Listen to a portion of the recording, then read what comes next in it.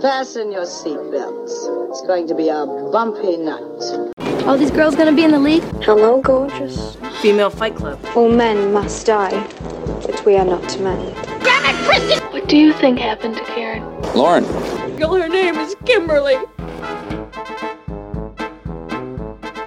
Hello, everybody, and welcome to episode 51 of the Citizen Dame podcast, the podcast where we try to make sense of the world, and it usually doesn't happen, but we still try. Nevertheless, we persist. I am Karen Peterson, and joined as always by Kristen Lopez. The world may not make sense, but people make sense, depending on the people. From a certain point of view. Getting philosophical this morning. We always seem to start with like an existential crisis. Hi. It's becoming our brand. Yeah, I was listening to our like first episode. I was just like, oh man, we sound so hopeful and young and wow, that was years ago. It's turned into the third Lord of the Rings, and we've been fighting for centuries. Exactly. And Kimberly Pierce. Good morning. Well, all right. It's good to be back with you guys. I missed you last week for the big 50th episode. How's your week been? Meh. That sounds about right. Based on the screenings I've had, I can say meh. Yeah, not bad. Not bad. I had the opportunity to interview the editor for Crazy Rich Asians the other day, and oh my gosh, that was so much fun. He is a cool guy. It was pretty cool, but the rest of the week has been, just ugh. I mean, I feel good that I got the worst movie out last week, but that left me this week to ponder how awful it was. Yeah, that movie last week was like, wow. I saw it too, under duress. We're gonna talk about it. Are we? Okay. Oh, yes. No, I meant the one that you guys you reviewed last week. Which movie are you talking about? I was talking about The Predator, which is like the worst movie. So guys. You're just like, wait a minute, which bad movie are you discussing? I'm discussing that one. The worst bad movie. That shows how shitty yes. the choices are right now. I know. It's so true. They're actually saying this is probably going to be the lowest box office weekend for the entire year, so... There's nothing really out. There's some The joy's right around the corner. We're almost to Bad Times at El Royale. Yeah, we're right in that.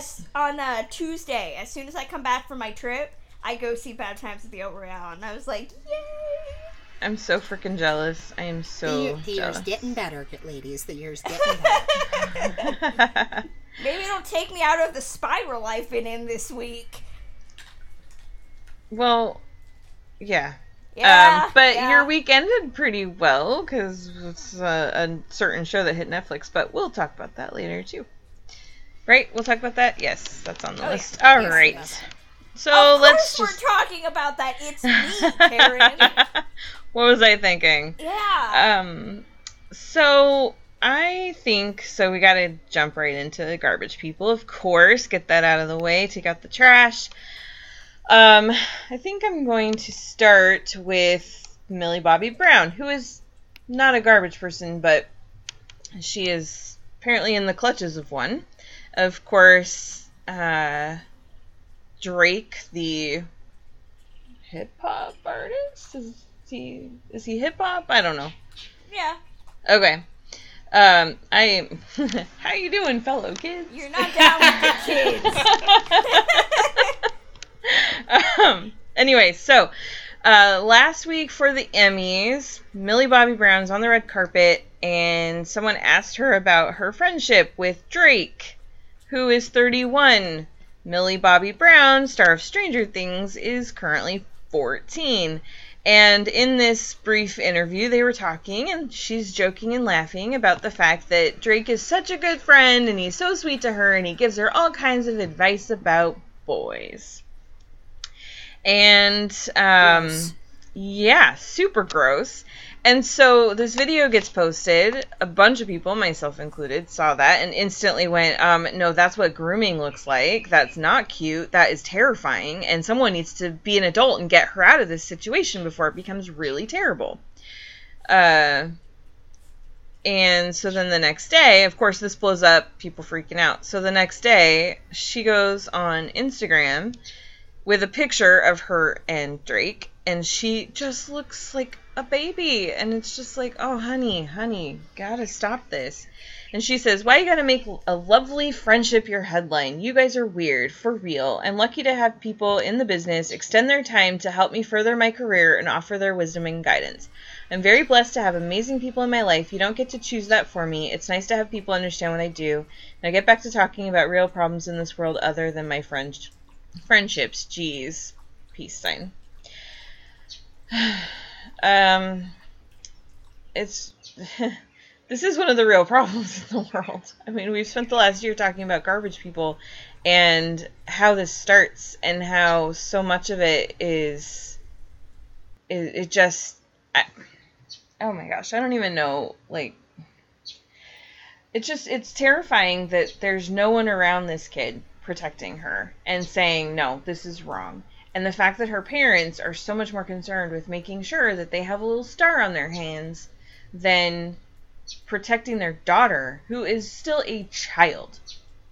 And even though for the last year with Me Too, we've mostly been talking about men's treatment of women, this is something that has come up frequently too, is how children in this industry are treated. And the fact that no one's watching out for them. And that these kinds of things keep happening. And so we have kids, you know, at 10, 12, 14 years old that are being introduced to these really terrible situations. And there's no one putting a stop to it.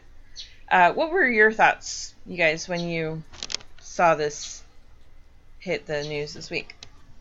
I mean, it's something that we've talked about. I know we've talked about it when we've talked about child stars, and it's a subject I feel maybe because I've seen that child stars don't really change in this industry, that I get very passionate about it. I think that the child star element of Hollywood is something that is incredibly corrupt, that they don't do any work in terms of protecting any of these kids. Again, read the Brad Renfro article about what little, quote-unquote, you know, supervision is happening with these kids. It is non-existent. So it is up to the parents. And if you read the blind item community like I do, then Millie Bobby Brown is, and her parents specifically, are allegedly prime offenders of making her famous at all costs. And that is very troubling. That is very sad.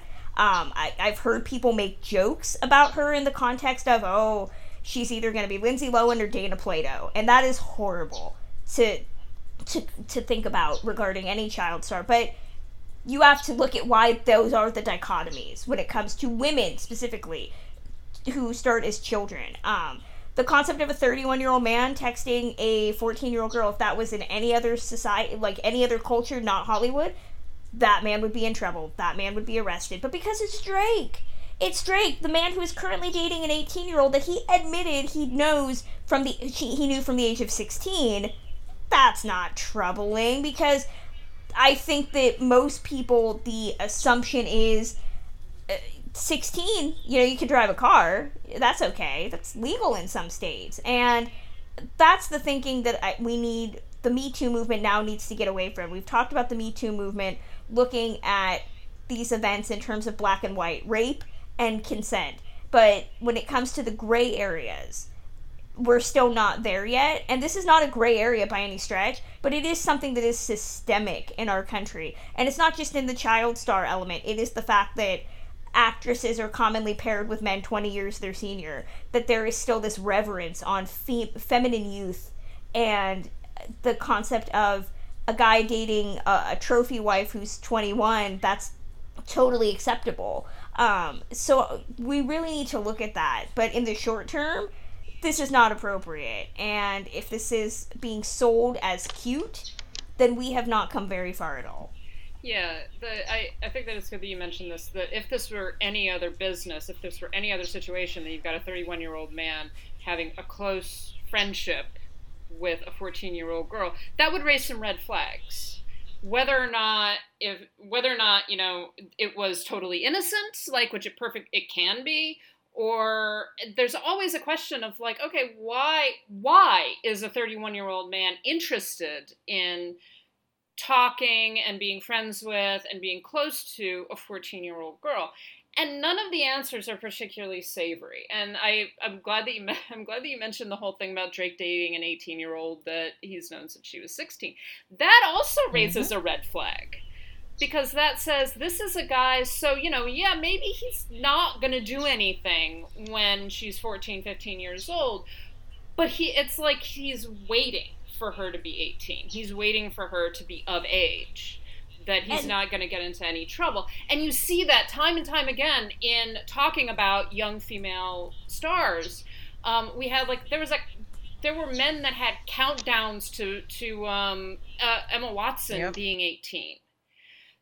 There were there was one guy that got into serious trouble about talking about who he was looking forward to turning the age of consent. People like Abigail Breslin and Chloe Moretz.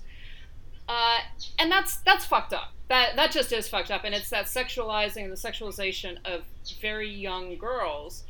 And girls who, we've seen that in some of the Me Too things that have come out.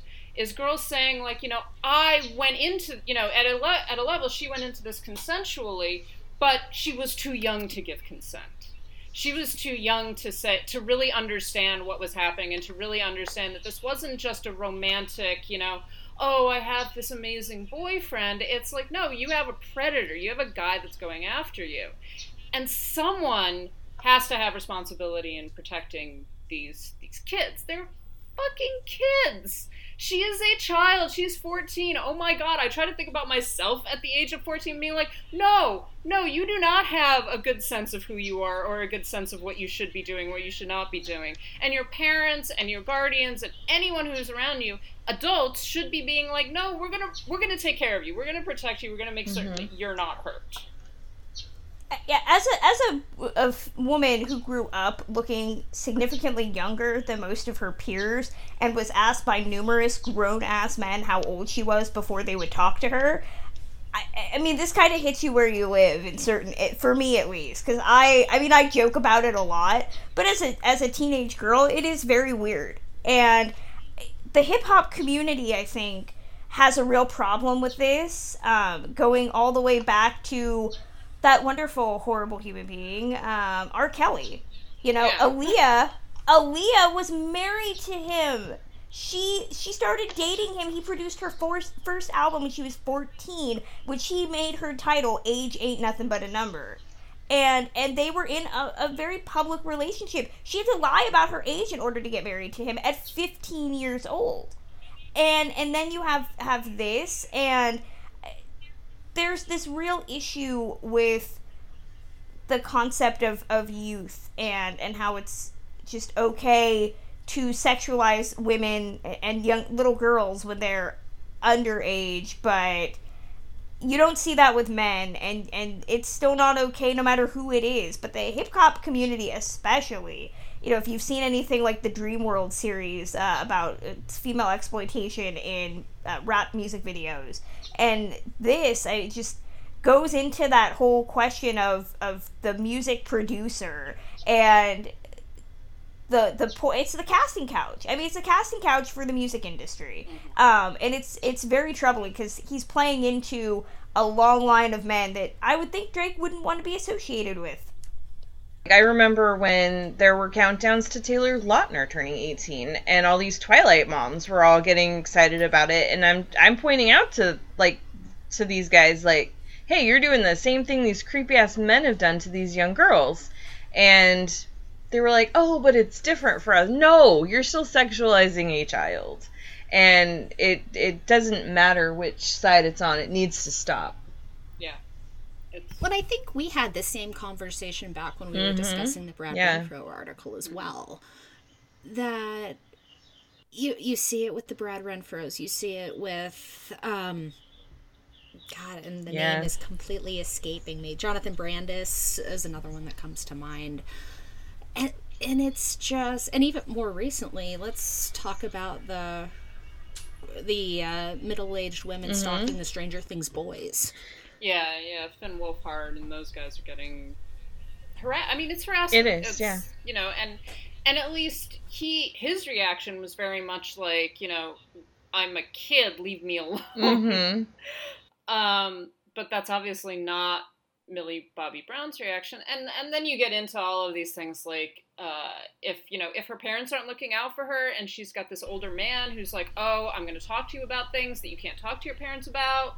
You know, all of that stuff is very attractive particularly to someone who's a teenage girl who's just, you know, who's just growing up and is in the spotlight and is like getting this really great attention, she thinks, from an older guy, and that's really cool. It's like, hey, I'm friends with Drake. Isn't that awesome? She's probably over the moon. I know where I would have been at 14. Yeah, exactly. You don't know it. You get that kind of attention, and society teaches you that it's okay and that this is like something that you want, and you don't realize until years later, or sometimes you realize when it has gone too far, that this is actually incredibly dangerous and potentially very dangerous. Yeah, well, and the thing is, too, that we have media who are not calling it out in the moment either, or, you know, even a lot of times not at all. Like, when this red carpet moment happened and she's talking about this friendship, granted, you can't, in that video, you can't see the faces of the reporters the entire time, but nothing in what they say suggests that they even like paused and went, wait, that's weird, you know. And then when people are writing the articles about it, it was a bunch of people on Twitter, us and other people on Twitter, who looked at that and went, no, that's not okay. Yeah. And so you've got media that are feeding into this too, and like, oh, look at how cute that is. And then like this Cosmo article that addressed her response, and they're like, oh no, she says you guys are weird for thinking that, but they don't get into saying why it's I mean, yeah, Karen, you bring up that, oh, she's the one controlling the narrative on this, but she's a 14-year-old girl. If a 14-year-old girl says, I'm allowed to eat ice cream every day, it's totally fine, and how dare you make, like, that would be ridiculous. We'd be like, you're a child, you don't know what's good for you at that point. And I'm all for, like, female liberation and women, like, knowing what they want, but there are some things that, as a teenage girl, you don't realize are inappropriate until after. Like, you know, eating all that ice cream and you gain 800 pounds. Like, you're gonna be like, I shouldn't have done that. And I think the same thing goes here. You know, if you watch The Tale, that apparently Millie Bobby Brown's parents didn't watch, you can see how it's the exact same thing. The exact same concept. Yeah, so it really is. And it's like, my solution, because I know, Kristen, you've said a number of times, like, let's just not have child actors in this industry. And I think that there is definitely some need to scale back on how many kids are employed in Hollywood. But I also think, okay, if a parent is going to put their kid in this industry, then there needs to be a guardian assigned, a legal guardian, and that parent doesn't have access and rights over their kid. So that's the decision they're making. You want your kid to be in Hollywood? Fine. You don't get to make any decisions for them. This other person who is appointed, who is licensed, regulated, all of that, is the one that now gets to parent your kid. So that's the choice that you make. The child needs an advocate who doesn't have, I mean, because looking at those paychecks those kids are probably making, those parents are, this is an age-old tale in Hollywood. I've just been sitting here thinking about Natalie Wood, and I just watched Love Finds Andy Hardy this week, and Judy Garland in that movie made me incredibly depressed. This is a problem that continues to happen. And I'm completely behind you, Karen. These kids need advocates, and if the parents aren't going to be the advocates, they need somebody who's there just to speak for the child, who's not invested in anything else. Yeah, too many parents are working against their kids' interests, and it needs to stop. If they want to have famous kids, then they also have to accept that means they're not in control. And that's the only way to get a handle on this, I think. Speaking of something else that continues to be a problem, Sean Penn still is out there.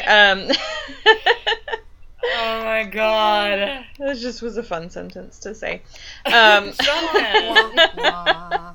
So Sean Penn has some thoughts about Me Too.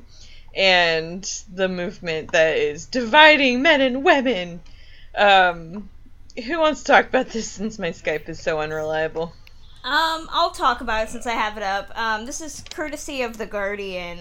So Sean Penn is promoting his new Hulu drama, The First, which apparently sucks. I haven't watched it. Hulu keeps trying to tell me, like, oh, you should watch this. I'm like, no, get it off my screen.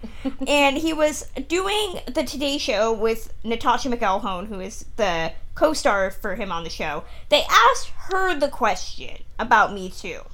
He immediately jumped in, because he's Sean Penn, capital douche, and said, quote, "This is a movement that was largely shouldered by a kind of receptacle of the salacious." And Natalie Morales, who was the reporter, asked him to explain that. And he said, quote, "Well, we don't know what's a fact in many of the cases. Salacious is as soon as you call something a movement that is really a series of many individual accusers, victims, accusations, some of which are unfounded." He says, quote, "The spirit of much as what has been the Me Too movement is to divide men and women." Oh, Sean. So, he also said later in an additional interview with The Guardian in May that he called the Me Too movement, quote, "not intellectually honest, a movement led by mania and full of self-aggrandizement and venting." Now, this is a guy who has beaten people up on multiple occasions.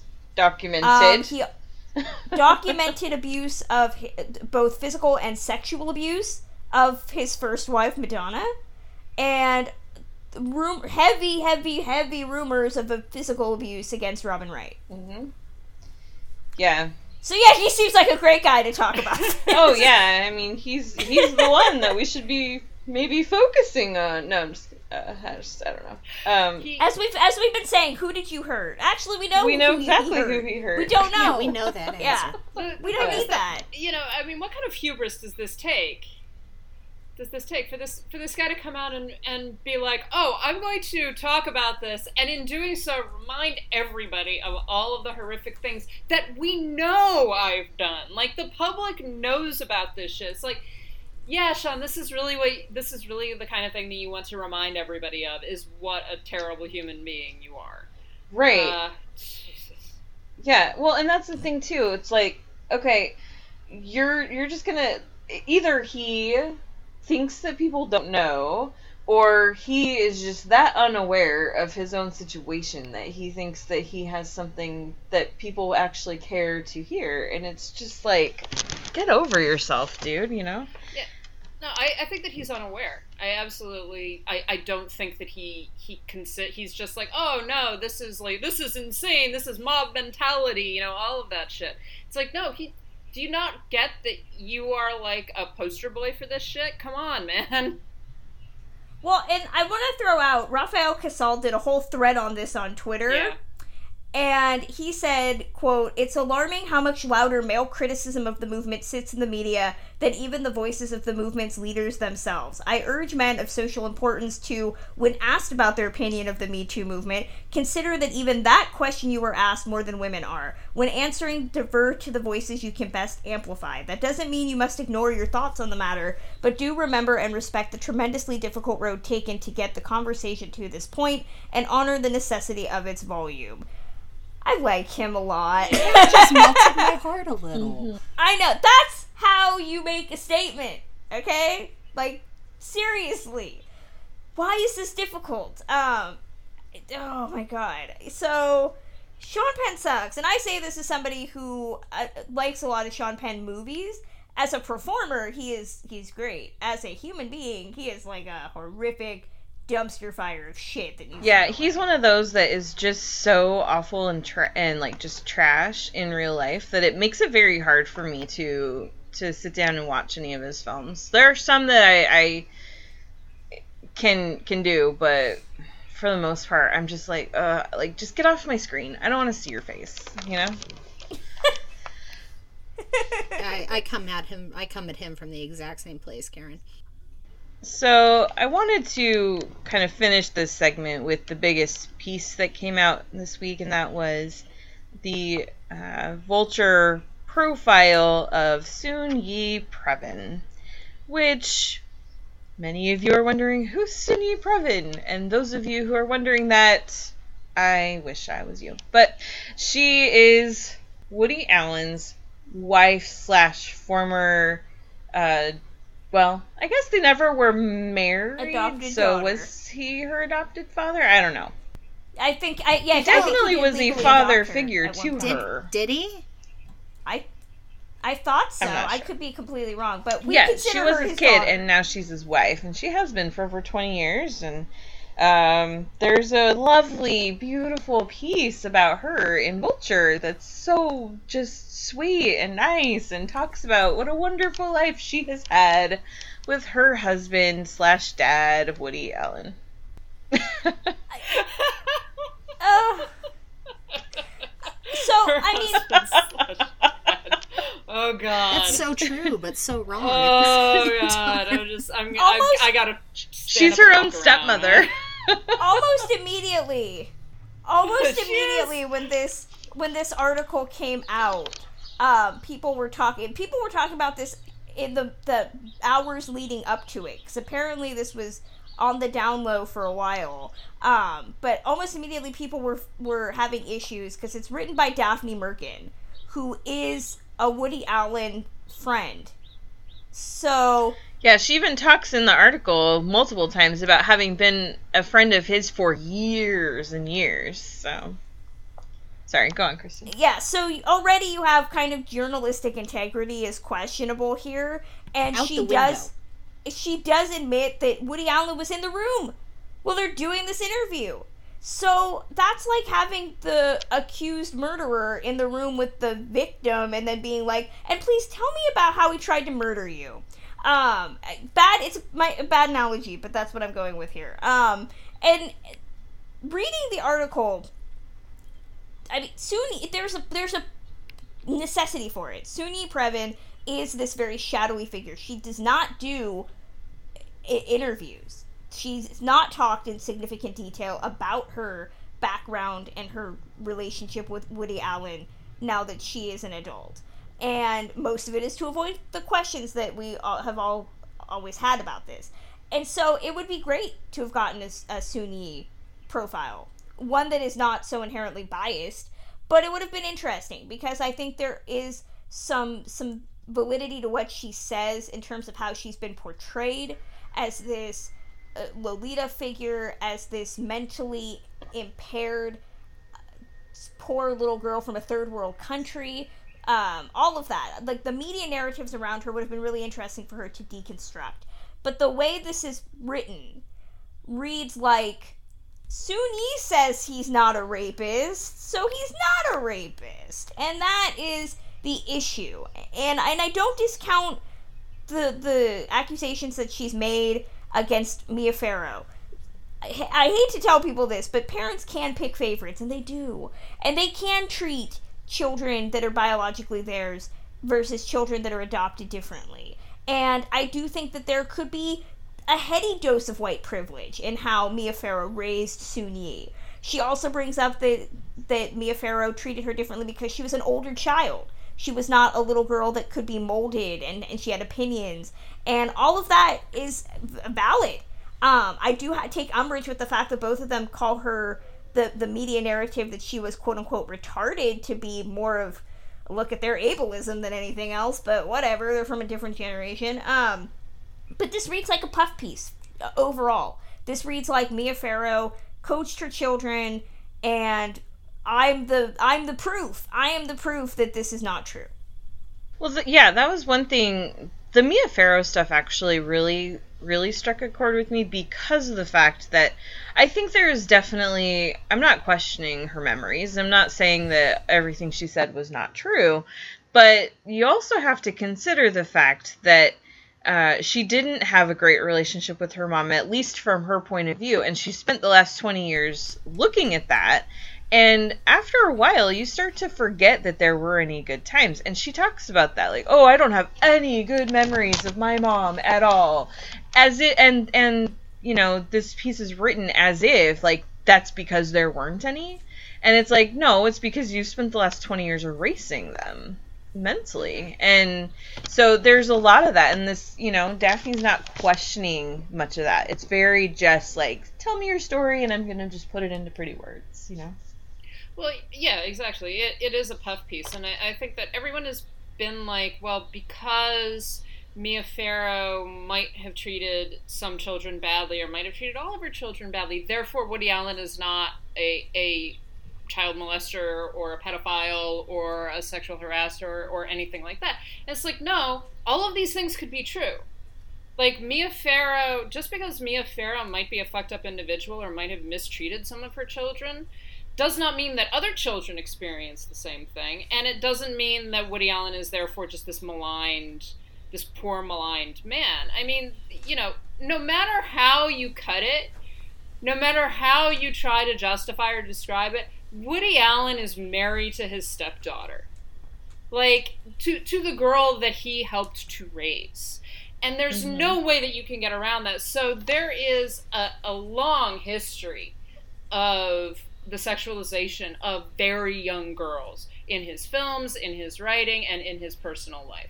So her saying, oh, I am happy with Woody, she probably is. They probably have a fine marriage. They are probably happy together as far as that goes. That does not mean that he did not also molest Dylan Farrow. Right. Well, and exactly. The fact that, she says, oh, well, we didn't get together until I was 21 and in college. Okay, that might be true, but the fact still remains that he, at some point, started to look at this girl, who was a daughter of his, essentially, in a sexual way. And that is a problem. Yeah. And the whole... and she recounts in the story, he came into her life when she was 10 years old. Yep. 10 years old. There's nothing. We're talking about this with older men and 14-year-old girls. Whether or not a relationship took shape, I cringe. There are no words. Yeah, and we're talking about Millie Bobby Brown, but the similarities there are striking. It's the fact that we talk a lot about power dynamics. He was her father. He came at her from a father-like relationship. That power dynamic is established, no matter what you want to say.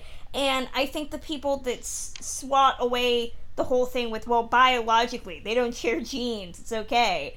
Plenty of stepfathers still go to jail. If it was an okay relationship, it wouldn't be prosecuted in a court of law. It's still fucking wrong. If you can say that's not how your mom used to do it. Oh, why did you say that? Oh my god.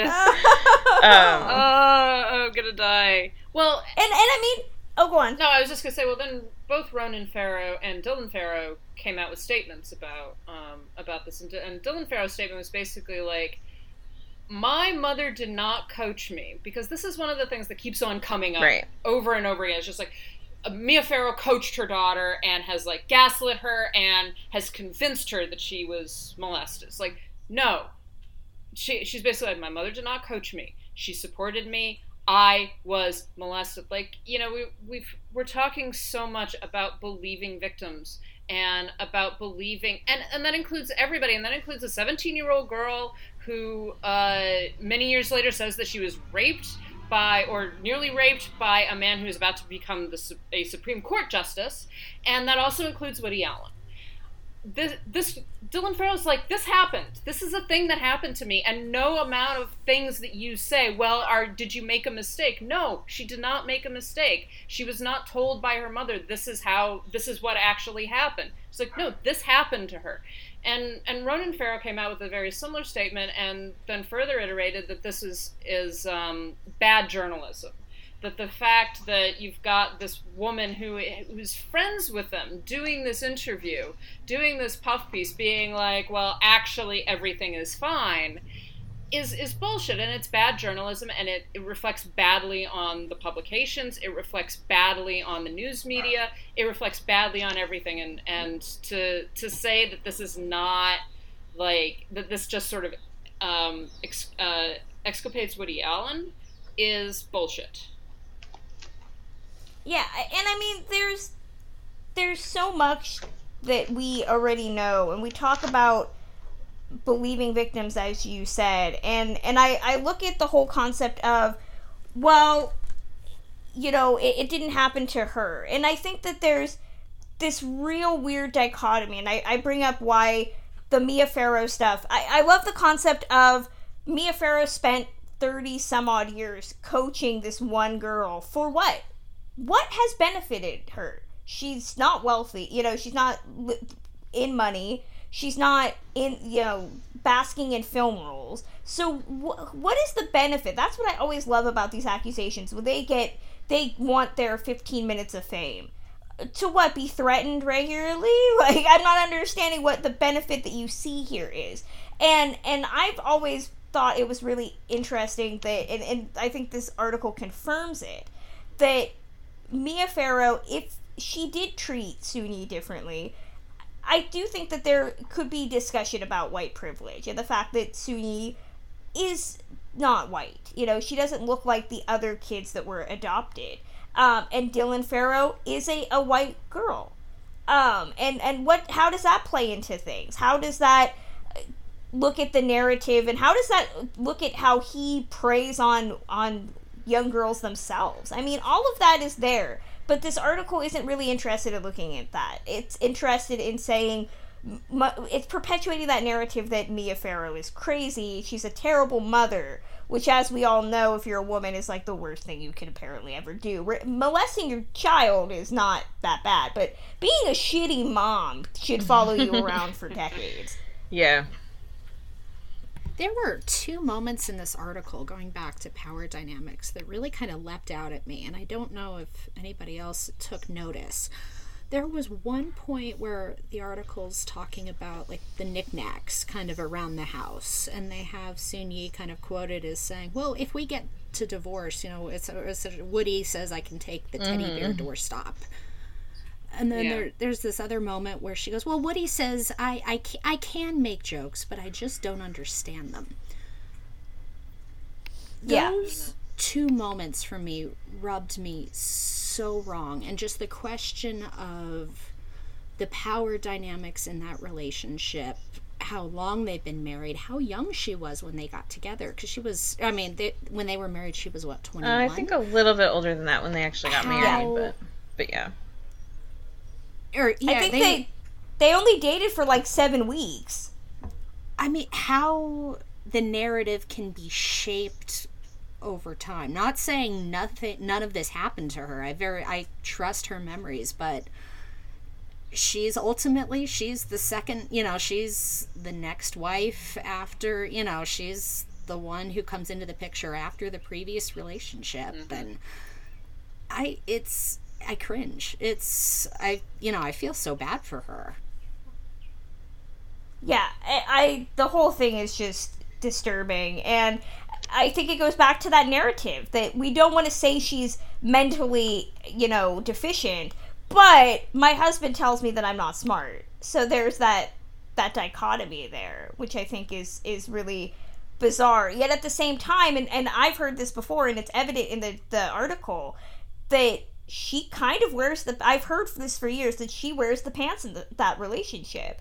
And you see in certain instances where he tries to talk and she says, stop interrupting me, and she talks over him. Oh, he's so naive, he's so this. Like, it's a very weird relationship where it almost feels like she is told she has all this power, far more than him.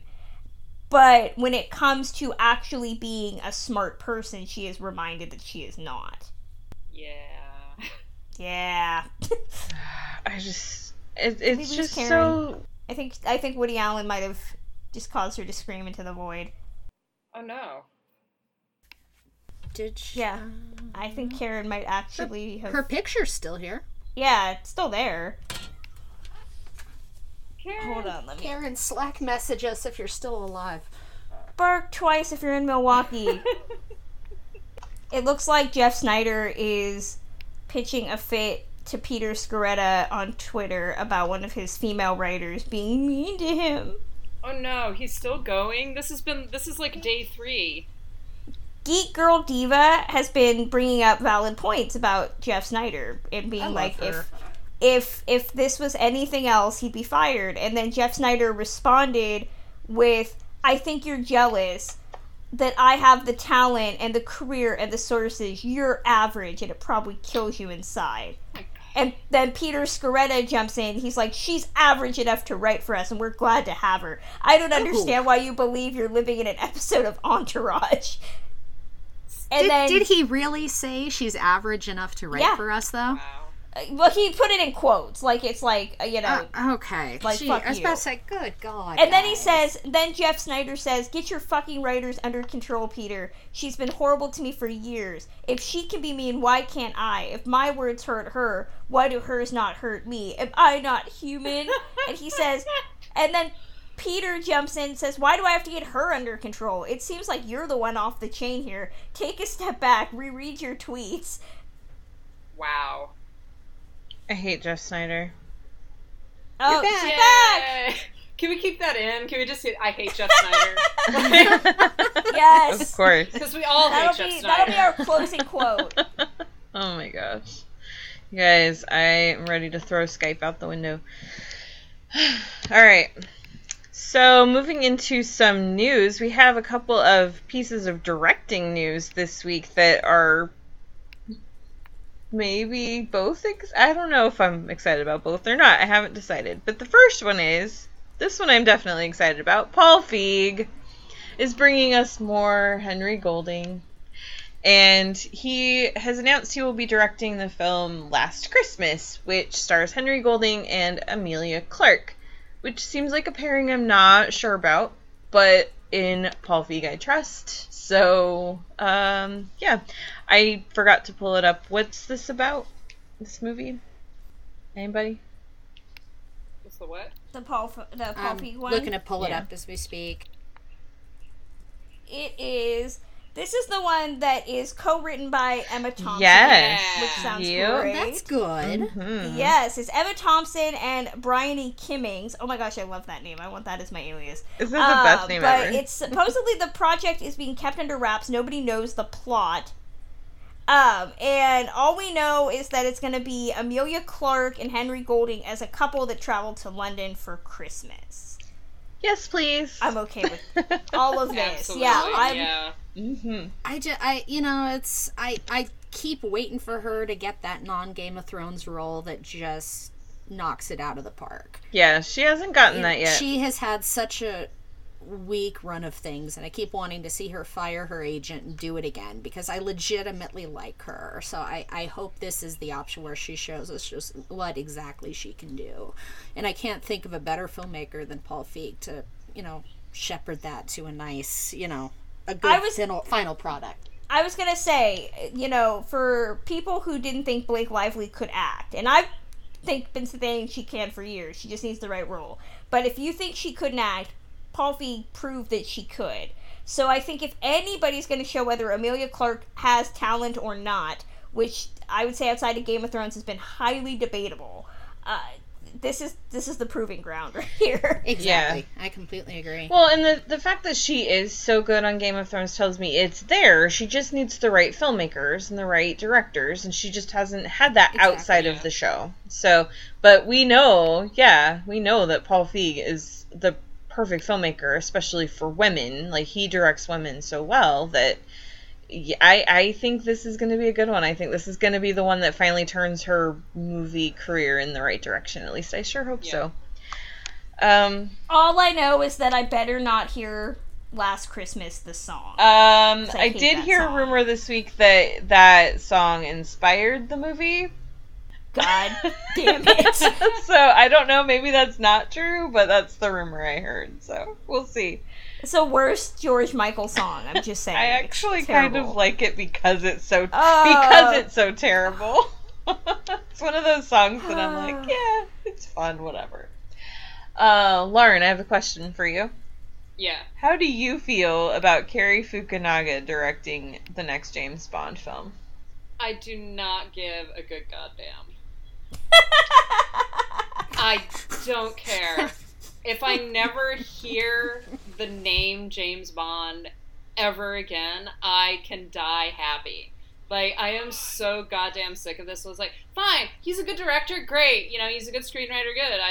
I hope that he does a good job with it, but who gives a shit? Honestly, like, at this point, who gives a shit? I literally heard someone screaming in the background of somebody's microphone, and I felt like they were commenting on your hatred of Bond. Oh, I just assumed it was Lauren's roommate. That's what I thought. Is it your roommate? I think it might be, like, my roommate thudding around or something like that. But, yeah, let's consider that emphasis. Oh my god, that's perfect. Yeah, I heard this the other day, and I don't really, much like Star Wars, Bond is not something that I really care about. I go see the new movies, most of them. I didn't see the last one, but I don't have a skin in the game on terms of whether I like them or not. But Cary Fukunaga's awesome. He's hot as shit, but he's awesome too. And I've liked almost everything that I've seen him direct. I didn't watch season 1 of True Detective because I didn't care. But I've heard that's good. I love his adaptation of Jane Eyre. So this is promising. Now, if they are going to do the rumor that I heard about who's going to play Bond, I think Craig is still in this one, but you never know. So I don't care. But Cary Fukunaga is awesome. He deserves to direct a lot more stuff. Kim? The directors in the Bond franchise, this is a producer's franchise. I had a James Bond class in film school where we watched like 98% of them. And James Bond is, unfortunately, the way this has always been, the directors come and go. This is a producer's franchise. So I can't speak very well to him as a director. I mean, looking at some of the content, I'm excited to where it can go. My big sticking point is Daniel Craig staying around again bores me to tears, and I need this. If they're going to keep doing this needs to go in a different direction, and I don't know if this is, I mean, a new young hip director, great, but if you still have tired, boring Daniel Craig, who is approaching Roger Moore levels of age in terms of the top end, I'm not as interested. I hated Spectre. I thought Spectre was horrible and terrible, and it, you know, if they can fix it, great, but my expectations are really low. Yeah. Just let Henry Cavill do it, god damn it. He's crying every day about it. Just let him do it. He'd be more of the same, though. I don't care. He wants it so badly. He's the little boy with the toy. That's exactly why he shouldn't get it. all of Bond is just more of the same. That's been the problem with Bond since the 1980s. And just let him die. Exactly. Just let it end. Oh my god. I know that we've got to keep the little boys happy or something like that, but dear Lord, just end it. End it. Yeah, I think I'm leaning toward what Lauren says. Like, the only thing that perked my interest was the attachment of Cary Fukunaga, because I do love him as a filmmaker, but I am really tired of this franchise, and I'm someone who grew up with them. I saw A View to a Kill in the theater, you know, a couple of other ones too. And, you know, I grew up with these movies, and I have always loved them, problems notwithstanding, you know, but I'm just so ready to move on. This is not a character that transcends the Me Too movement. This is not a character that can even really should exist in the time of Me Too, but they're just gonna insist on continuing it, and I don't understand why. And, you know, whenever you point out, well, it's, you know, there's been 24 films, this isn't really a modern character that should exist anymore, then people go, well, but there's, like, why don't they stop making these movies then, or this other franchise? And, like, I don't really care if they stop making franchises or not, but this is one that needs to be retired. It's done. It needs to go. Yep. The problems that they've had getting this one off the ground shows just how tired, and I think this is a sign, you know, that it needs needs to probably go away. Well, they always seem to have trouble getting these off the ground. There's always problems every production. That's when they have, when they go between Bond to Bond, there's sizable gaps. But if they're bringing Daniel Craig again, but after all that drama the last time, him, talking about how miserable he was and how he doesn't want to do it again, it's like, just let's let it die. But it makes me really sad to see it die with Spectre, because I thought that was a piece of shit. Karen's the bad mom that won't let poor little Henry Cavill have his Bond bicycle. Actually, as I'm thinking about this, I'm thinking about the fact that all these men are talking about whoever gets chosen as Bond, it's like a 10-year commitment, and that's all they do. So now I realized, wait, maybe I do want Henry Cavill to be Bond. So it'll tie him up for 10 years where he doesn't do anything else. Well, and I just heard Henry Cavill tied up in my mind. It's one of the few roles the man is tailored to play. I mean, he's genetically created in a lab to play Bond. Yeah. Yes, that's a very good point. If anybody is, it's like Pierce Brosnan. If anybody is created specifically to play that character, it is Henry Cavill. Yeah, but Pierce Brosnan had like a 3-year audition for James Bond when he was in Remington Steele, so... Well, it was, he couldn't get to it because of... I heard he was being looked at, early in the 80s. Yeah. Yeah, he was supposed to be Bond before Timothy Dalton, actually. Yes, yeah. So, okay. So, let Henry Cavill play Bond and nothing else for the next 10 years. That's fine. It'll keep Kristen happy, and that's what matters. It'll get me to pay to go see a Bond movie is what it would do. It would get me to not go see Bond movies, so that's cool. Or Guy Ritchie could just give us the Uncle sequel. Exactly! No one wants that. Lawrence, stop it! Stop talking nonsense! Let's chat about some trailers, shall we? We had a couple of those this week, and there are a couple on the list that I didn't even notice were there, so I haven't even seen them. I didn't know there was a trailer for Jordan Peele's Twilight Zone. What? Yes, there is. Was it just the teaser? It's a teaser. Yeah, it's just a teaser. Okay, the short thing I saw.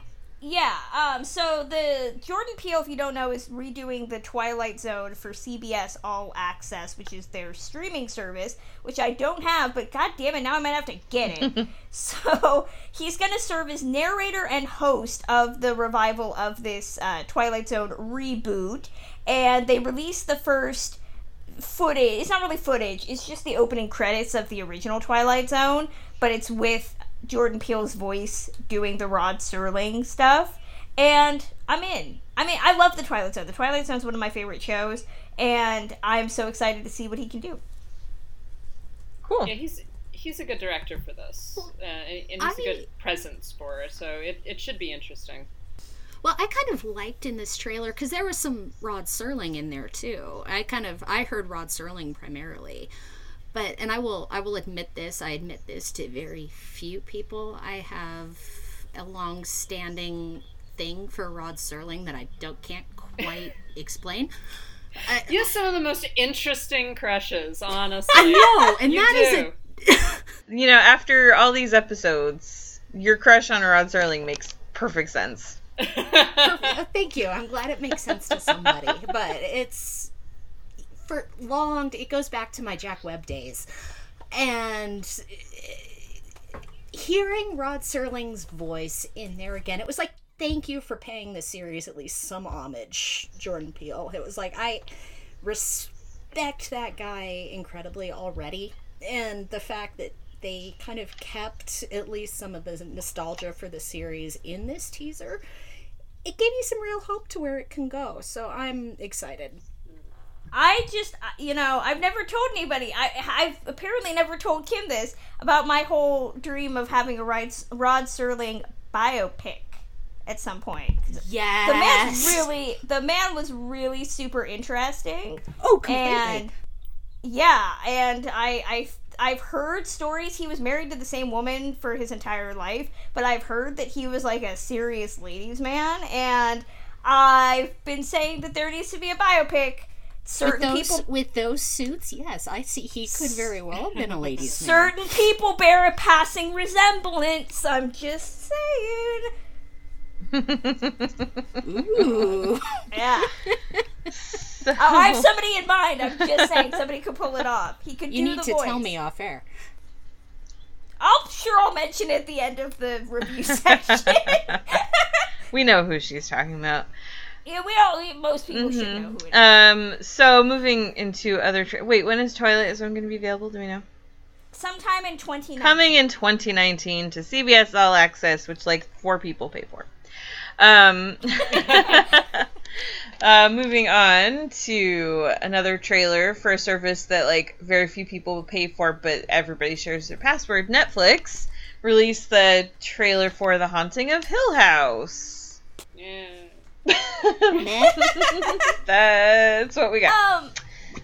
So I'm gonna throw this out there as the one kind of weird defender. So this is directed by Mike Flanagan, who did Hush, which I really, really enjoyed. And I'm kind of for the love for Shirley Jackson that we're getting, good or bad. Okay, so we have this, and then we also have, which I just watched the screener for last night, We Have Always Lived in the Castle. Yeah, that's exciting. Yeah. And I'm very interested to see what Lauren says about the movie, because I read the book, and I didn't 100% love the book, and the movie is very interesting, especially for these times. But I'm really into this whole adoration now of Shirley Jackson.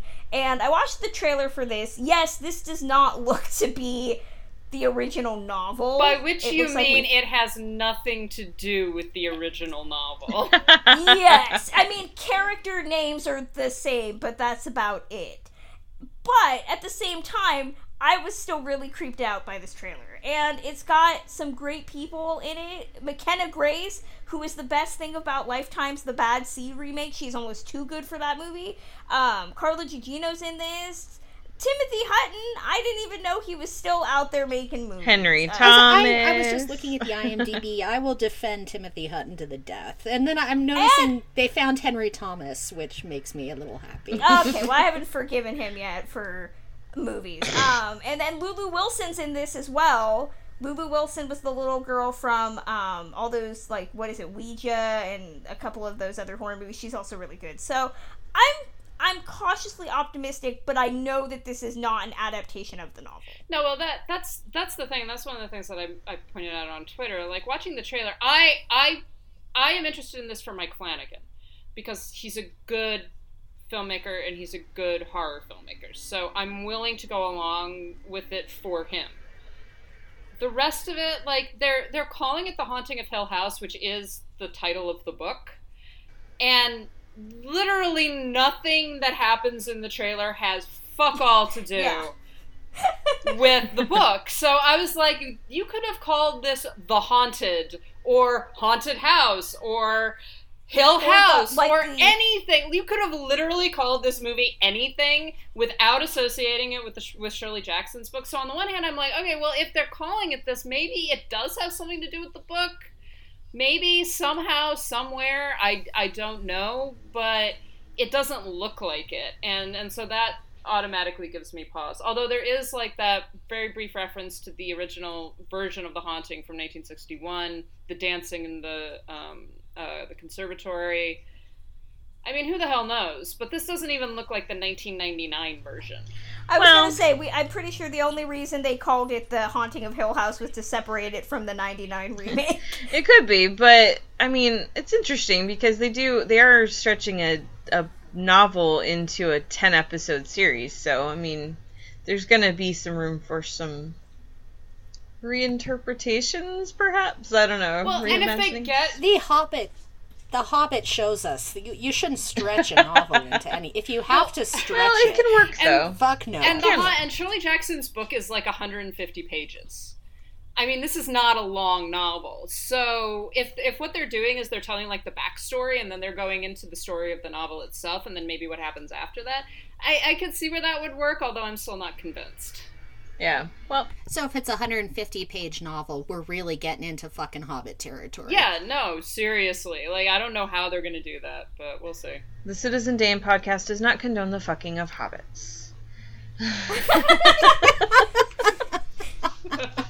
It comes out October 12th, in case anybody's curious. But I'm pretty sure all of that will be lost in the Hobbit. Alright, and so we also got a trailer this week for the movie Stan and Ollie, which is Steve Coogan and John C. Reilly playing, I always get them mixed up, Stan Laurel and Oliver Hardy. Oliver Hardy. Thank you. Yeah. What did you guys think of this trailer? This looks like a standard biopic. Yeah. You know. Yeah. They've done several Stan and Ollie stories. I want to say the one that I remember was that Stan and Ollie? Or was that Laurel and Hardy? One of them had Jeremy Northam in it, and it was for TV. And I was like, oh, okay. I'm not big on either comedy duo, personally. I don't really care for either. But I said Stan and Ollie, Laurel You and meant Hardy. Abbott and Costello, right? There you go. Thank you. Thank you, Karen. Either way, I still don't care. But, I mean, Reilly and Coogan look good. They certainly look the parts. And this should be interesting if you've never heard of them in terms of... I'm always saying there's so many great actors that deserve biopics. This is certainly a bit more niche, even though most people who know classic film will know of this. But yeah, it just looked pretty standard to me. There wasn't really anything special for it. And considering that the director of the movie is predominantly known for HBO series and the James McAvoy film Filth, not really big on it. As someone who was raised with both Abbott and Costello and Laurel and Hardy, I'll start out by saying ouch. But Kristen is wrong yet again. Yep. I know. I was pleasantly surprised by this trailer, and I think it's my connotation. I know everybody loves John C. Reilly, but I think I bring in connotations of the Will Ferrell movies, and then for some reason when I heard this was coming with those two in it, I had thoughts of that god-awful Farrelly Brothers Three Stooges thing in my head. So I was absolutely panicked, and I was like, oh god, what the hell am I walking into? I mean, like Kristen, like you just said, I'd say it looks fairly standard, but I was pleased to see it looking standard. I thought they looked great. I thought they both actually seemed like their parts. So coming from somebody who was expecting absolute bargain basement shit, to see it look, all right, I was actually pleasantly surprised. Lauren? Yeah, I mean, I kind of agree. I agree with Kristen in the sense that, I mean, she's wrong about Abbott and Costello and Laurel and Hardy. But I agree with her in the sense that it looks a lot like a pretty standard biopic. It was written by the same screenwriter who did Philomena, which it's an excellent film. Oh, good. With Steve Coogan. So, I liked that movie. Yeah. So I have some hope for that. I actually quite like both John C. Reilly and Steve Coogan, both as comedians and as serious actors. And I think that they could strike a very interesting balance. I don't know that much about Laurel and Hardy beyond their films, obviously, but I don't know much about them as people. And so it's interesting that they're making these references to the fact that that Stan Laurel was like more of the writer behind all of this, that he was kind of forming a lot of the skits. Whereas, of course, if you know them as their screen personas, Oliver Hardy is like this big, sort of boisterous, very dominant character, and he's always pushing Laurel around. But so I think that it has the potential to be really interesting, and I'm definitely in it, both for the writer and for the two of them in the lead roles. As soon as I saw the first photo of the two of them in costume, I went, oh, I think this is going to be a sleeper for the Oscars this year, because it didn't have a release, it didn't have any distribution, And the trailer, to me, I agree, it does look pretty standard, but it also looks like a pretty standard biopic that's very well done. It looks like it has good, high production value. The performances, I guarantee, are going to be great. And it did just get bought at Toronto, so it still doesn't have a release date yet, but the fact that it has been purchased and that it has a trailer now, it will be out this year. And look for this. I think this is going to definitely be below the line. It's definitely going to make a play in things like costume and production design and makeup and stuff like that. But I say also look out for John C. Reilly and Steve Coogan to pop up in acting races and things like that. I think that this could really be one to watch. So I'm personally excited for it. I think it's going to be a good one. So, but yeah, no release date yet.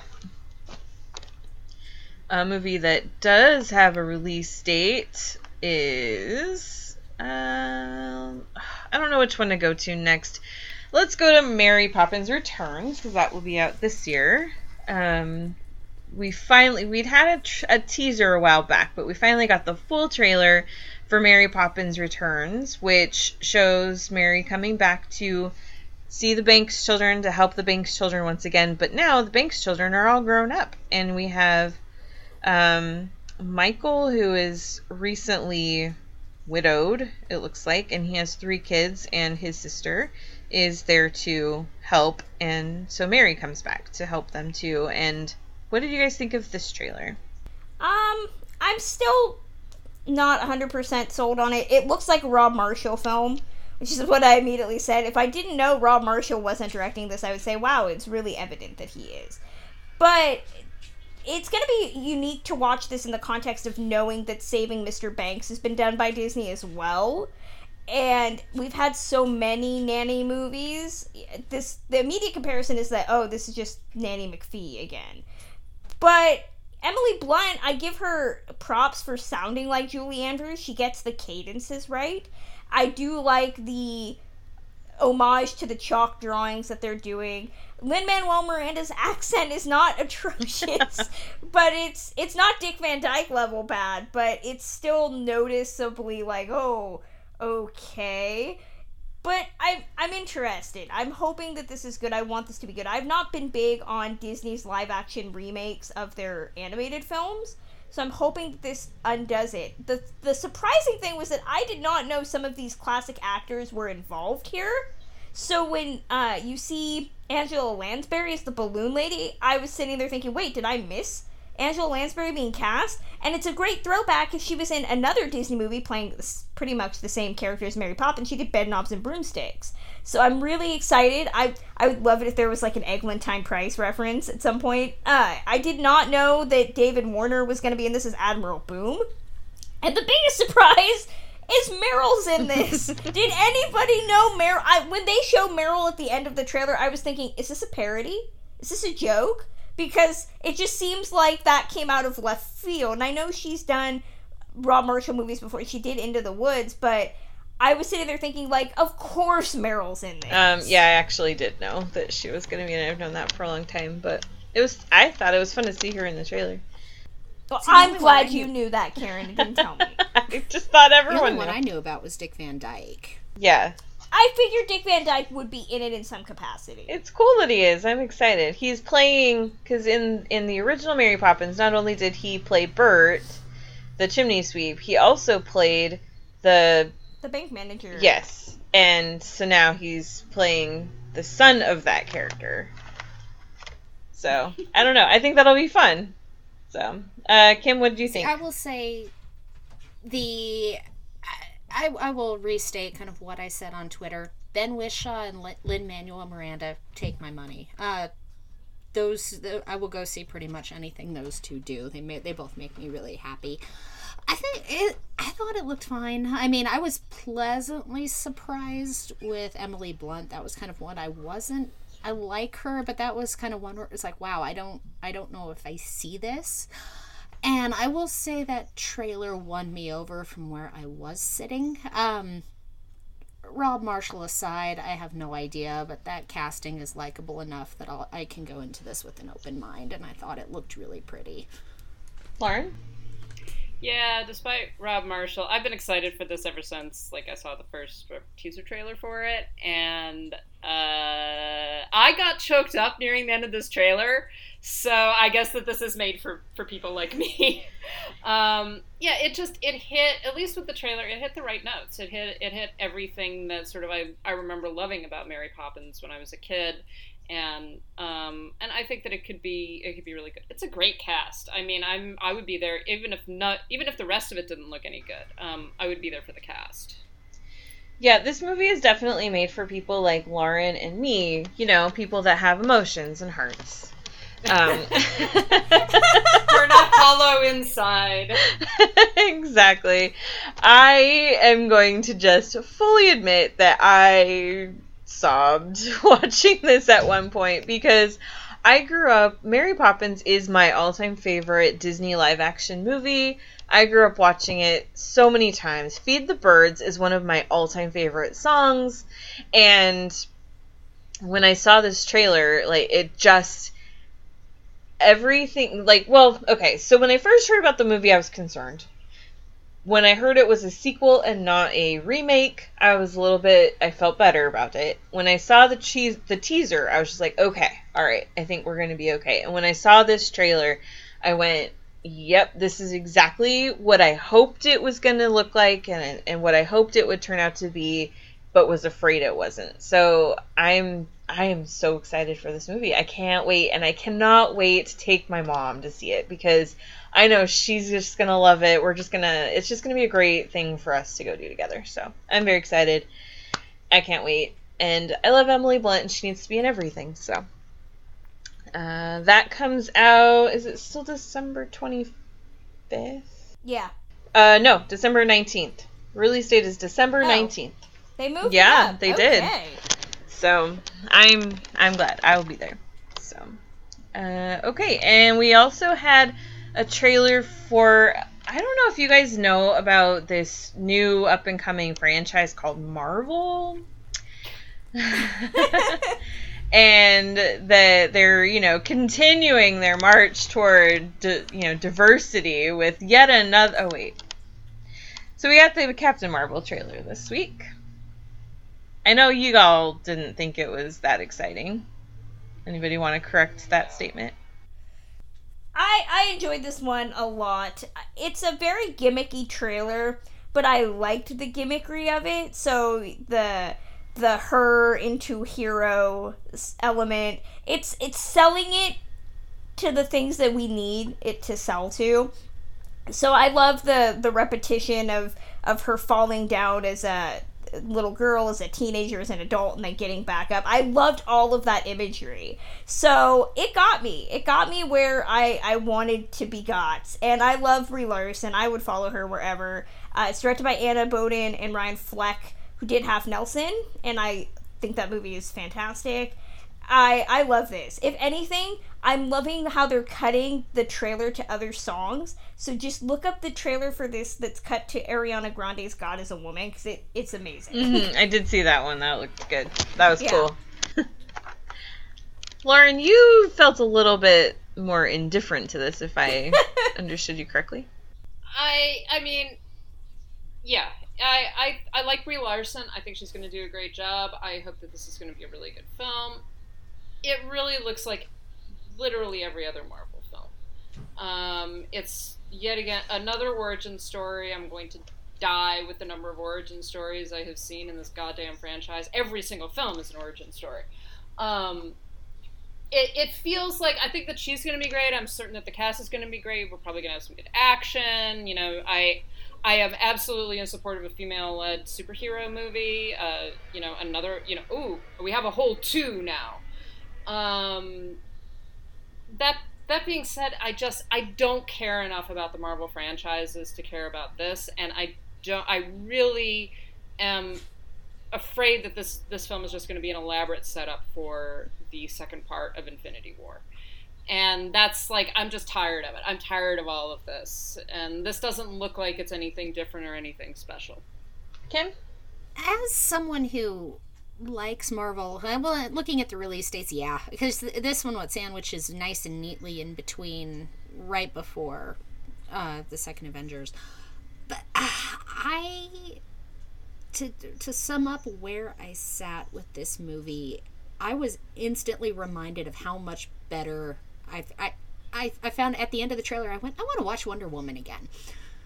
I respect the shit out of Brie Larson. I would like to, I think she's going to be awesome, and I truly hope this movie is going to be awesome. But they rubbed me the wrong way with the start of it, having Samuel L. Jackson narrate the whole damn thing. And it just, to me, it felt like, and I'm sure this wasn't even the intention, but I felt like this was Marvel going, see, fanboys, she might be a chick, but look, Nick Fury's here too. Nick Fury and Coulson are both here. This is still Marvel. Come see it anyway. And I had ran the Wonder Woman trailer right afterwards, and seeing her narrate it for herself, it didn't feel right to me. I'll still be there. I still have hopes for it. I'm there for every Marvel origin story. I'm fine with it. I love all the Marvel movies. I just think I wanted a different trailer, I think. For me, the Samuel L. Jackson narrating didn't bother me at all, because Nick Fury is kind of the tying character to all of these stories, and this is establishing that she's part of this shared universe. She's not, even though, this is her standalone movie and it's an origin story, she's not alone in this. There's this whole collection of people that she'll be joining into, so I didn't really care so much about that.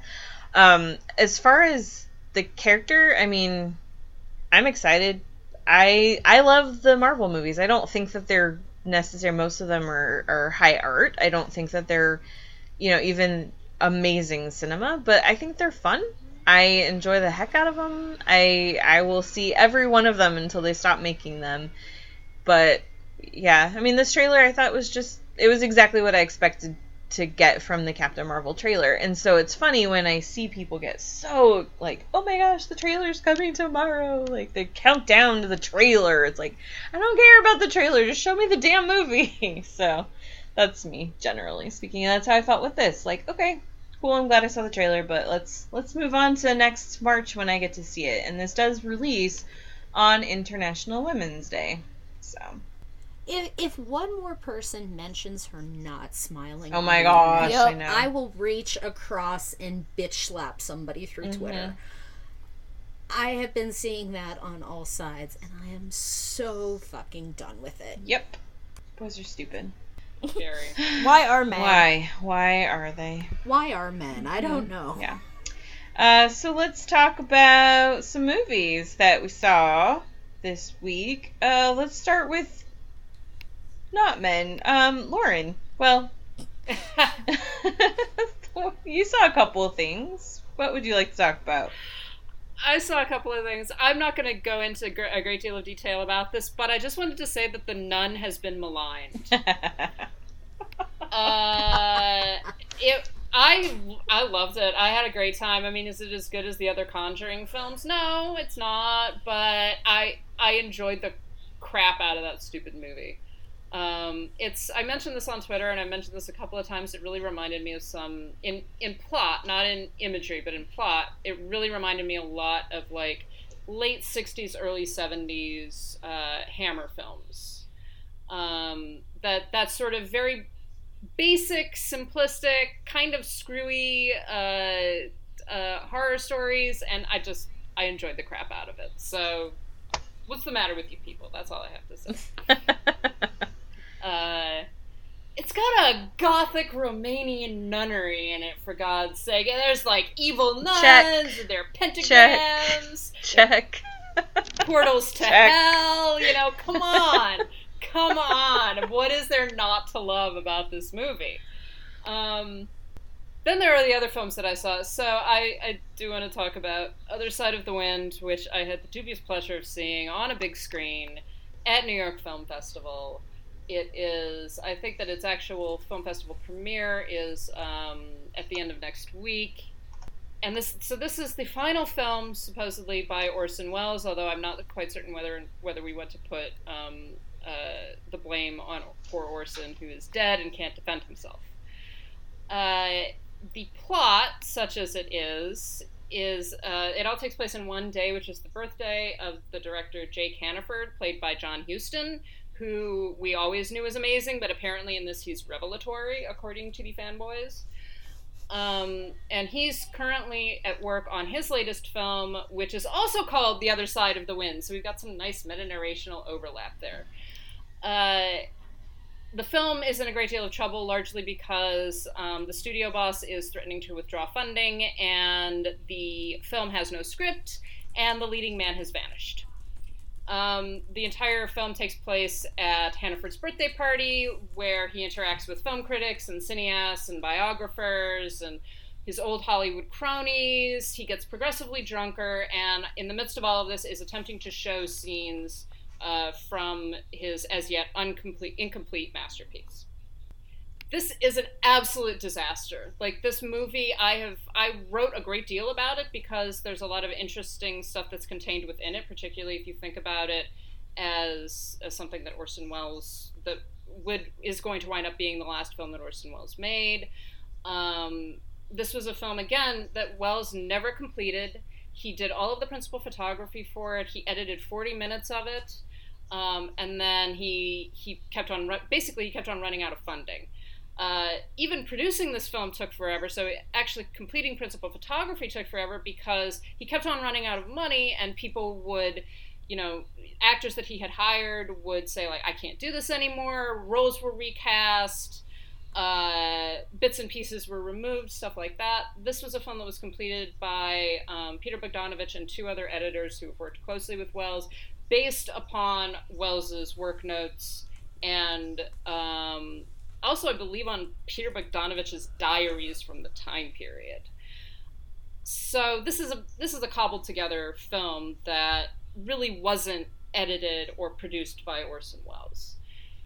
And we're glad of that because it is a total fucking disaster. Anyone who watches this movie and says, oh, this is a masterpiece, has never watched a Welles film. And I question whether or not they have ever watched a film at all. It's confusing. It's amateurish. Like the actual photography, not of the film within the film, but the framing narrative is almost all very shaky cameras. I know that some of them are handheld cameras. And it's very murky lighting. It's like watching someone else's home movies, but it's someone that you don't even know. So you're struggling to comprehend who the hell these people are, why I care about them, and what the meaning of any of this is. It's a deeply bitter film.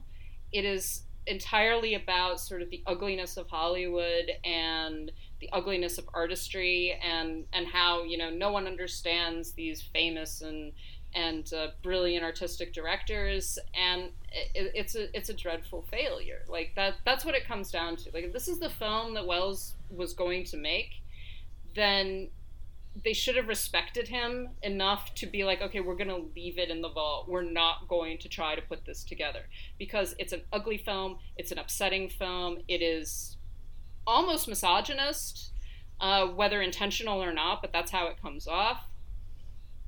And there is no reason for this film to exist except as a historic document and as for interest from Welles scholars.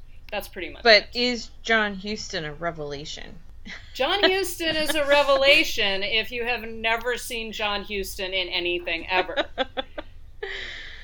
I mean, Huston is great. And he's probably the only really good thing going for this film. And that's saying, this film has actors like Mercedes McCambridge in it, and Lily Palmer and Susan Strasberg. So these are not like low-grade actors at any level. Huston really does dominate, and he's supposed to. He's the director, but he's in the middle of a film that just is completely incoherent. Awesome. Well, that's going to be hitting Netflix, so y'all can watch it for yourselves and form your own conclusions about why Lauren is probably right. So, Kim, you saw a couple of, looks like some interesting things this week. Two incoherent messes. Oh, I'd say awesome. would be the most appropriate way to go into it. Keeping the train Yeah, a lot of rolling. those going around, I guess. God, just thinking back on these two movies. So to start, I screened Mandy at the kind of the big end of last week. I'm pretty sure Nicolas Cage is calling you right now to complain about it. How dare Elijah Wood? He's been tweeting so hard for that damn movie, and it's like, how dare you malign my production company's film? God, what an amateur film school piece of shit. The film, yet another nostalgic love letter to the 1980s. You're kind of dropped into the middle of nowhere where Nicolas Cage's character is living with Andrea Riseborough. Am I pronouncing that right, Kristen?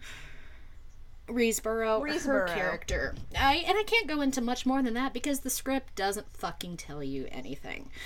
You know, something's happened. Something seems to be wrong. It's kind of a dystopian-ish universe, but the script doesn't really bother to set any particular scene. They're just kind of there. They're happy. They're a couple. And then she gets in there. There's a cult, a religious cult that you really don't know much about, who end up basically kidnapping her and end up in. It's spoiler alert if you truly care. Burning her alive. This film wants to be heavy metal. This film wants to be deep. This film wants to be intense. It's a misogynist, incoherent mess. Cage is good. Cage is interesting throughout the first half and then the final act, because it turns into a revenge film. In the final act, he becomes Nicolas Cage. To me, it did not work as a horror movie. There were a few interesting moments of kind of gore horror, but beyond that, nothing that truly startled, truly did anything for me. What truly bothered me was the film's intense misogyny. Riseborough was damn good. She was interesting, but there was very little for her to do. The other female characters, basically, unless you go to IMDb, the only name you really associate with them is whore. Because that's all the film calls them, and that's all, you come to know them as. It's because they kind of lean as this on the religious extremism narrative as some kind of excuse for the misogyny. Pretty much the only, aside from the performances being interesting, the only real good thing I can lean on this film was I think it looked really nice throughout. They kind of used some very interesting kind of lenses, very interesting lighting that is cool, especially when you start playing in with some of the gore horror. But the script was shit. It didn't work on, it didn't work as a horror movie. I'm not sure quite what they were wanting to do. The 96% or whatever the hell it's getting on Rotten Tomatoes will undoubtedly disagree with me and tell me that I missed something, but I don't get the hype whatsoever on this film. And that is out, I believe it is out now. It's been kind of getting a slow kind of release since Sundance, and I think it's probably hit one of its more wider points. Yeah. And the second one I saw, and this comes out, will be close to the release date when this eventually comes out. I screened The Sisters Brothers this week. Another just, I don't know what's in the water with these script writers, and this is one I know I'm going to be in the minority as well. The best part about this, I thought the performances were all incredibly interesting. It's kind of, you're following two kind of parallel narratives, essentially. John C. Reilly and Joaquin Phoenix is the aforementioned Sisters Brothers, and then they are tailing John Morris and Herman Warm, I believe, Jake Gyllenhaal and Riz Ahmed, as they're kind of looking to take a kind of alchemic thing that Riz Ahmed discovered to get to strike it rich in the Oregon Gold Rush. So it's kind of revisionist Western-y, kind of the look of the Westerns that have been so hip right now. The performances on all four fronts are great. And I know I will Kristen, we had this discussion. I've never looked at Jake Gyllenhaal in the past. I've never found him interesting at all. And I will tell you, this movie got me looking. Got me interested, got me looking. I liked the hell out of him in this movie. Perhaps it... Obviously, you were not there back in 2001 when he made Bubble Boy and your world changed. Okay? Or she was there for Bubble Boy, and that's the problem. That earth-shaking moment of Bubble Boy. A couple people I talked to thought he was a little over the top, but there was a very nice beard and kind of a British accent going on, so I was there for it. Was it a good British accent? I didn't mind it. I will not say good or bad, because I tend to only have an ear for really bad ones. It didn't strike me as that. When I go see it on the first, I'll be the accent judge, because that's what I do. But that trailer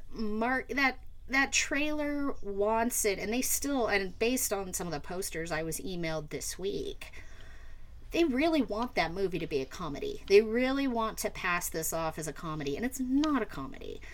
That the pacing is slow, sluggish, weird tonal shifts. I will say, trigger warning, if violence to animals bothers you, there's a lot going on with the horse in this movie that I found incredibly disturbing. If so, trigger warning there. Aside from even the performances couldn't save just how long and slow this movie felt. I think it was 2 hours and 1 minute, and God, it felt like a 3-hour movie for me. There was just nothing, very awkward tonal shifts between moments of humor to, that heavy drama. And it doesn't pan out, and I would say, honestly, skip it and save it for, watching it for free when you can. This movie was clearly not made for me. And that's out next week, or this this Friday, whenever this comes out. Okay. So we're running long. So Kristen, I know you wanted to talk a little bit about Mulholland Drive, and then you committed to watching the entire season of Maniac in one day because, I'm me. So quickly. Okay, so yeah, technically I don't know if we're running long because we had that time where we lost you. Well, so we have it's almost 10 o'clock in the morning, so. Oh, no worries. So I mean, if we want to just hold it. No, go for it, just quickly. Okay. So I finally took what Lauren has been yelling at me for the last 6 months, or probably the last year actually, to do. So I watched Mulholland Drive. Woohoo! It's a David Lynch film, so I can't tell you if I liked it. I think I did. It was certainly interesting. You definitely liked it. I don't know if I liked it. I can appreciate it. It was certainly memorable, so there's that. And I'm still not 100% sure I understood what the hell the plot was. But my biggest issues, apparently, I'm not supposed to ask questions about because it makes no sense. And that's how it's supposed to be. So, overall, I'm happy I saw it, I think. Yes, I think you is are. my takeaway. And then yesterday, I actually had a crap ton of stuff to do.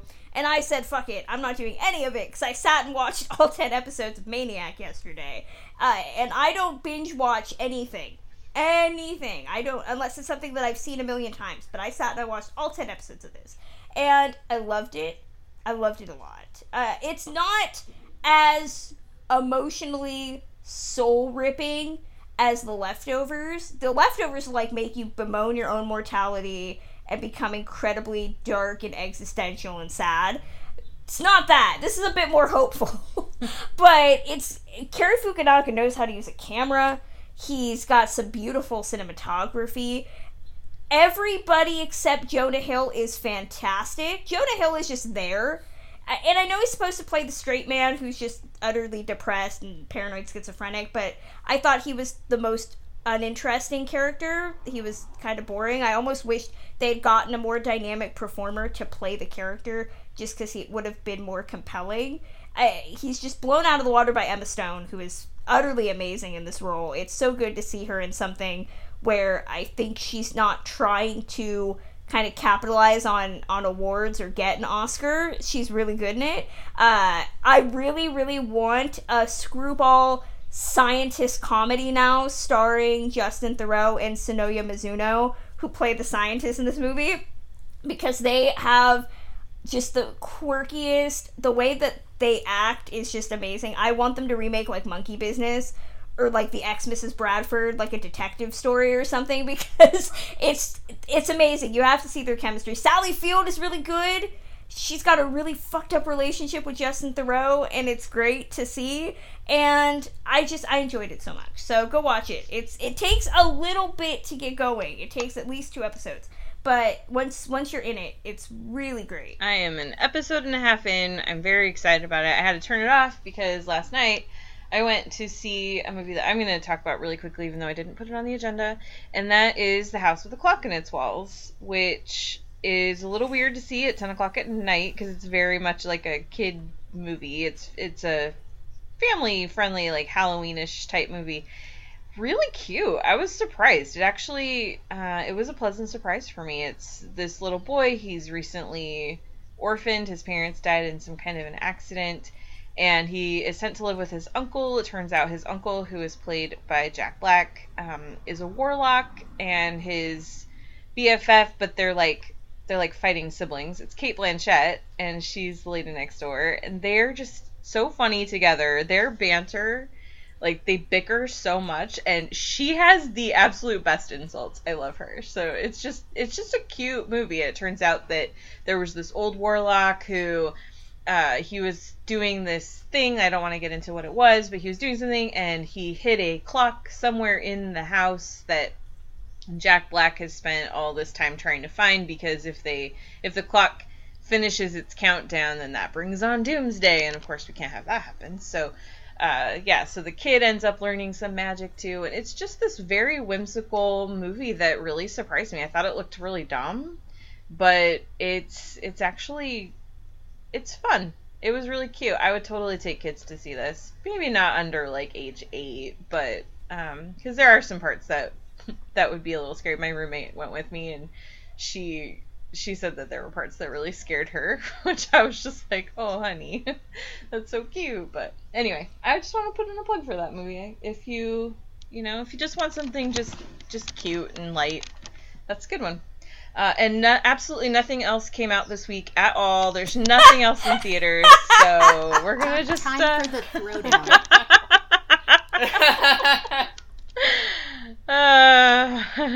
Kristen, you've been waiting for months and months. Someone play the wrestling music. Okay, so I feel like this is a bit of a cheat because I've been watching Justin Theroux shows all week, and so I'm like really high on him right now, and I'm like, Oscar Isaac sucks. Fuck him. I mean, I would, but at this point I'm using it in the derogatory sense. But either way, so yeah, I went and saw Life Itself last week, and it was everything I expected. And why was it everything you expected, Kristen? Because I had read the script. Which you should not do anymore. Stop it. No, it would not have changed a fucking thing. It would have. Everything that's on that script is in the movie, and it still would have pissed me off. I just knew it earlier. So I knew it was gonna suck. I knew it. It's been called this year's Collateral Beauty, this year's Book of Henry.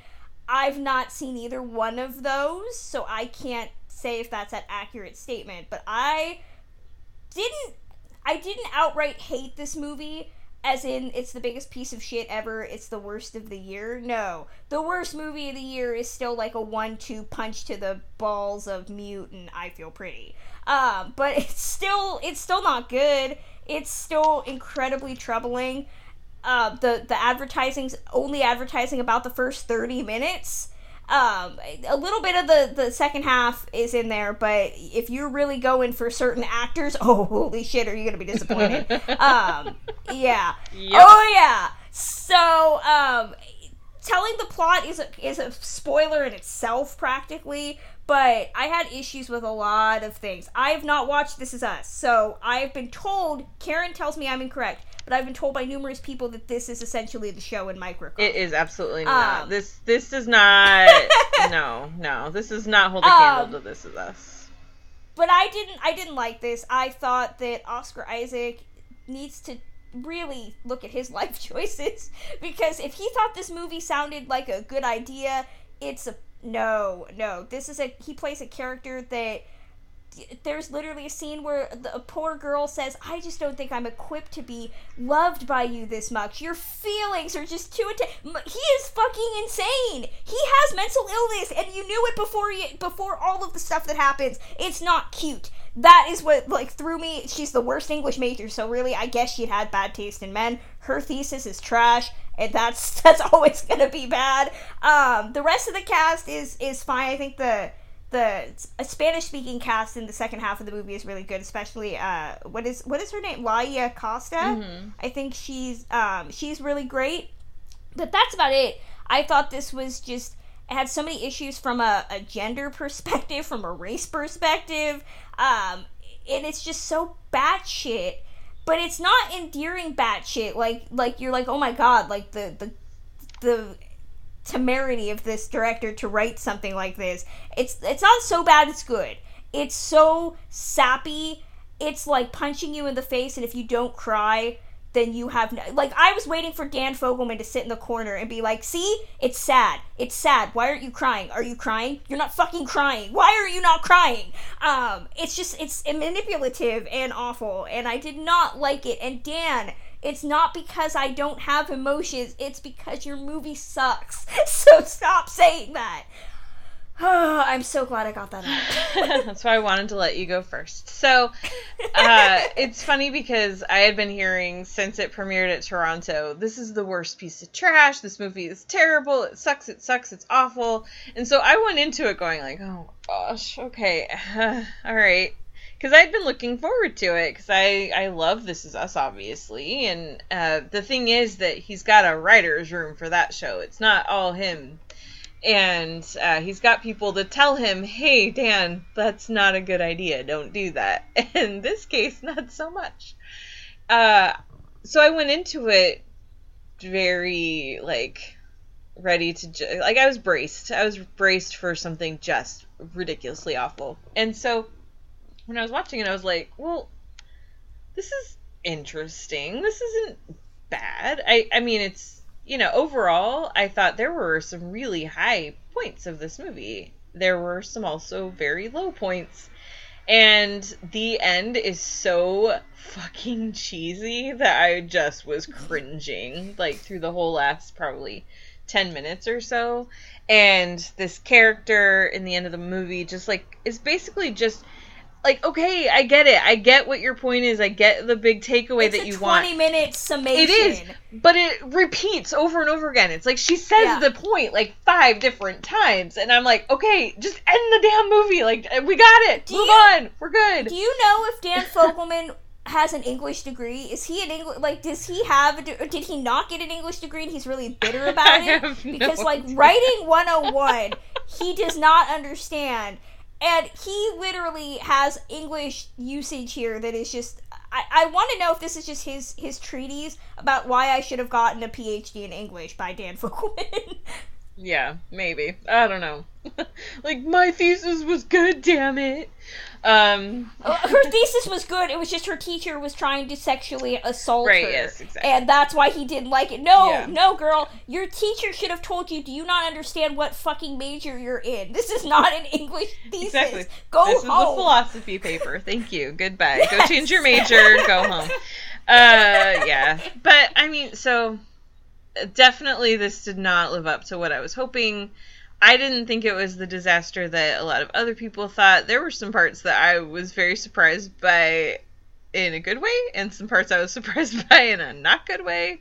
But yeah, out of the 84 movies I have seen this year, this is number 56. So there you go.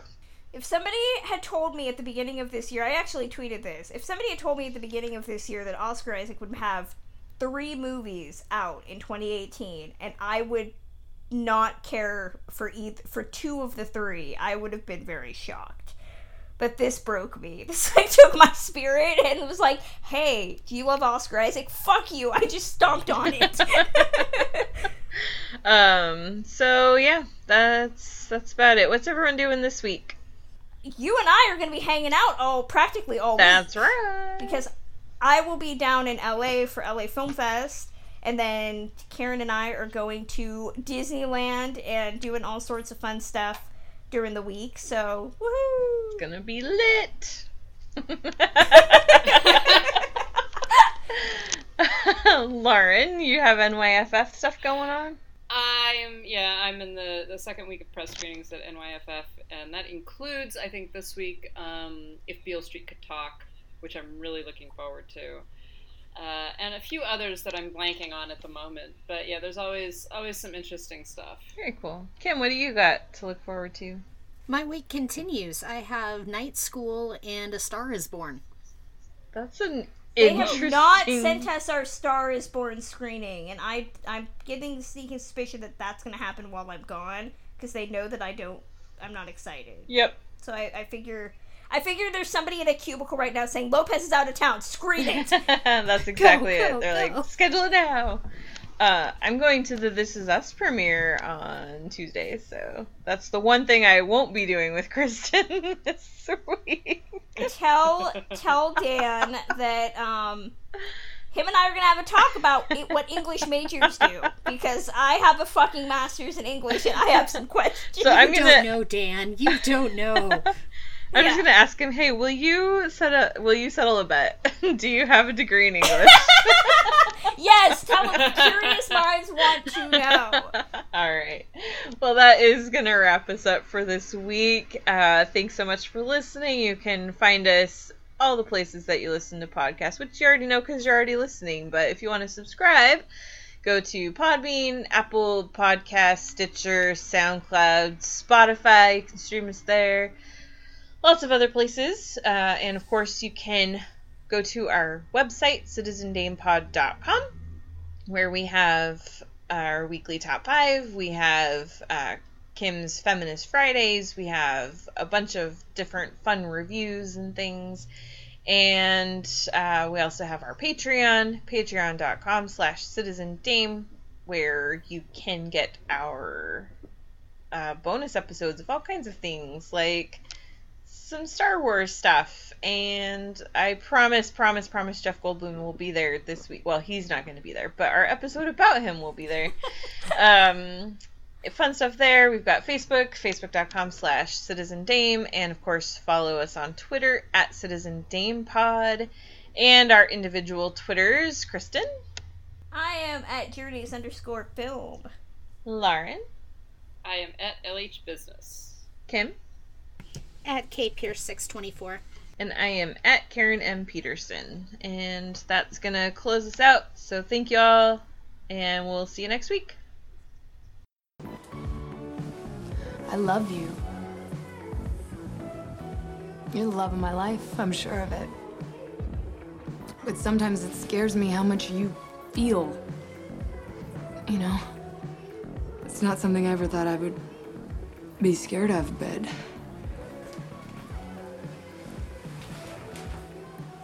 I may not be equipped to be loved this much.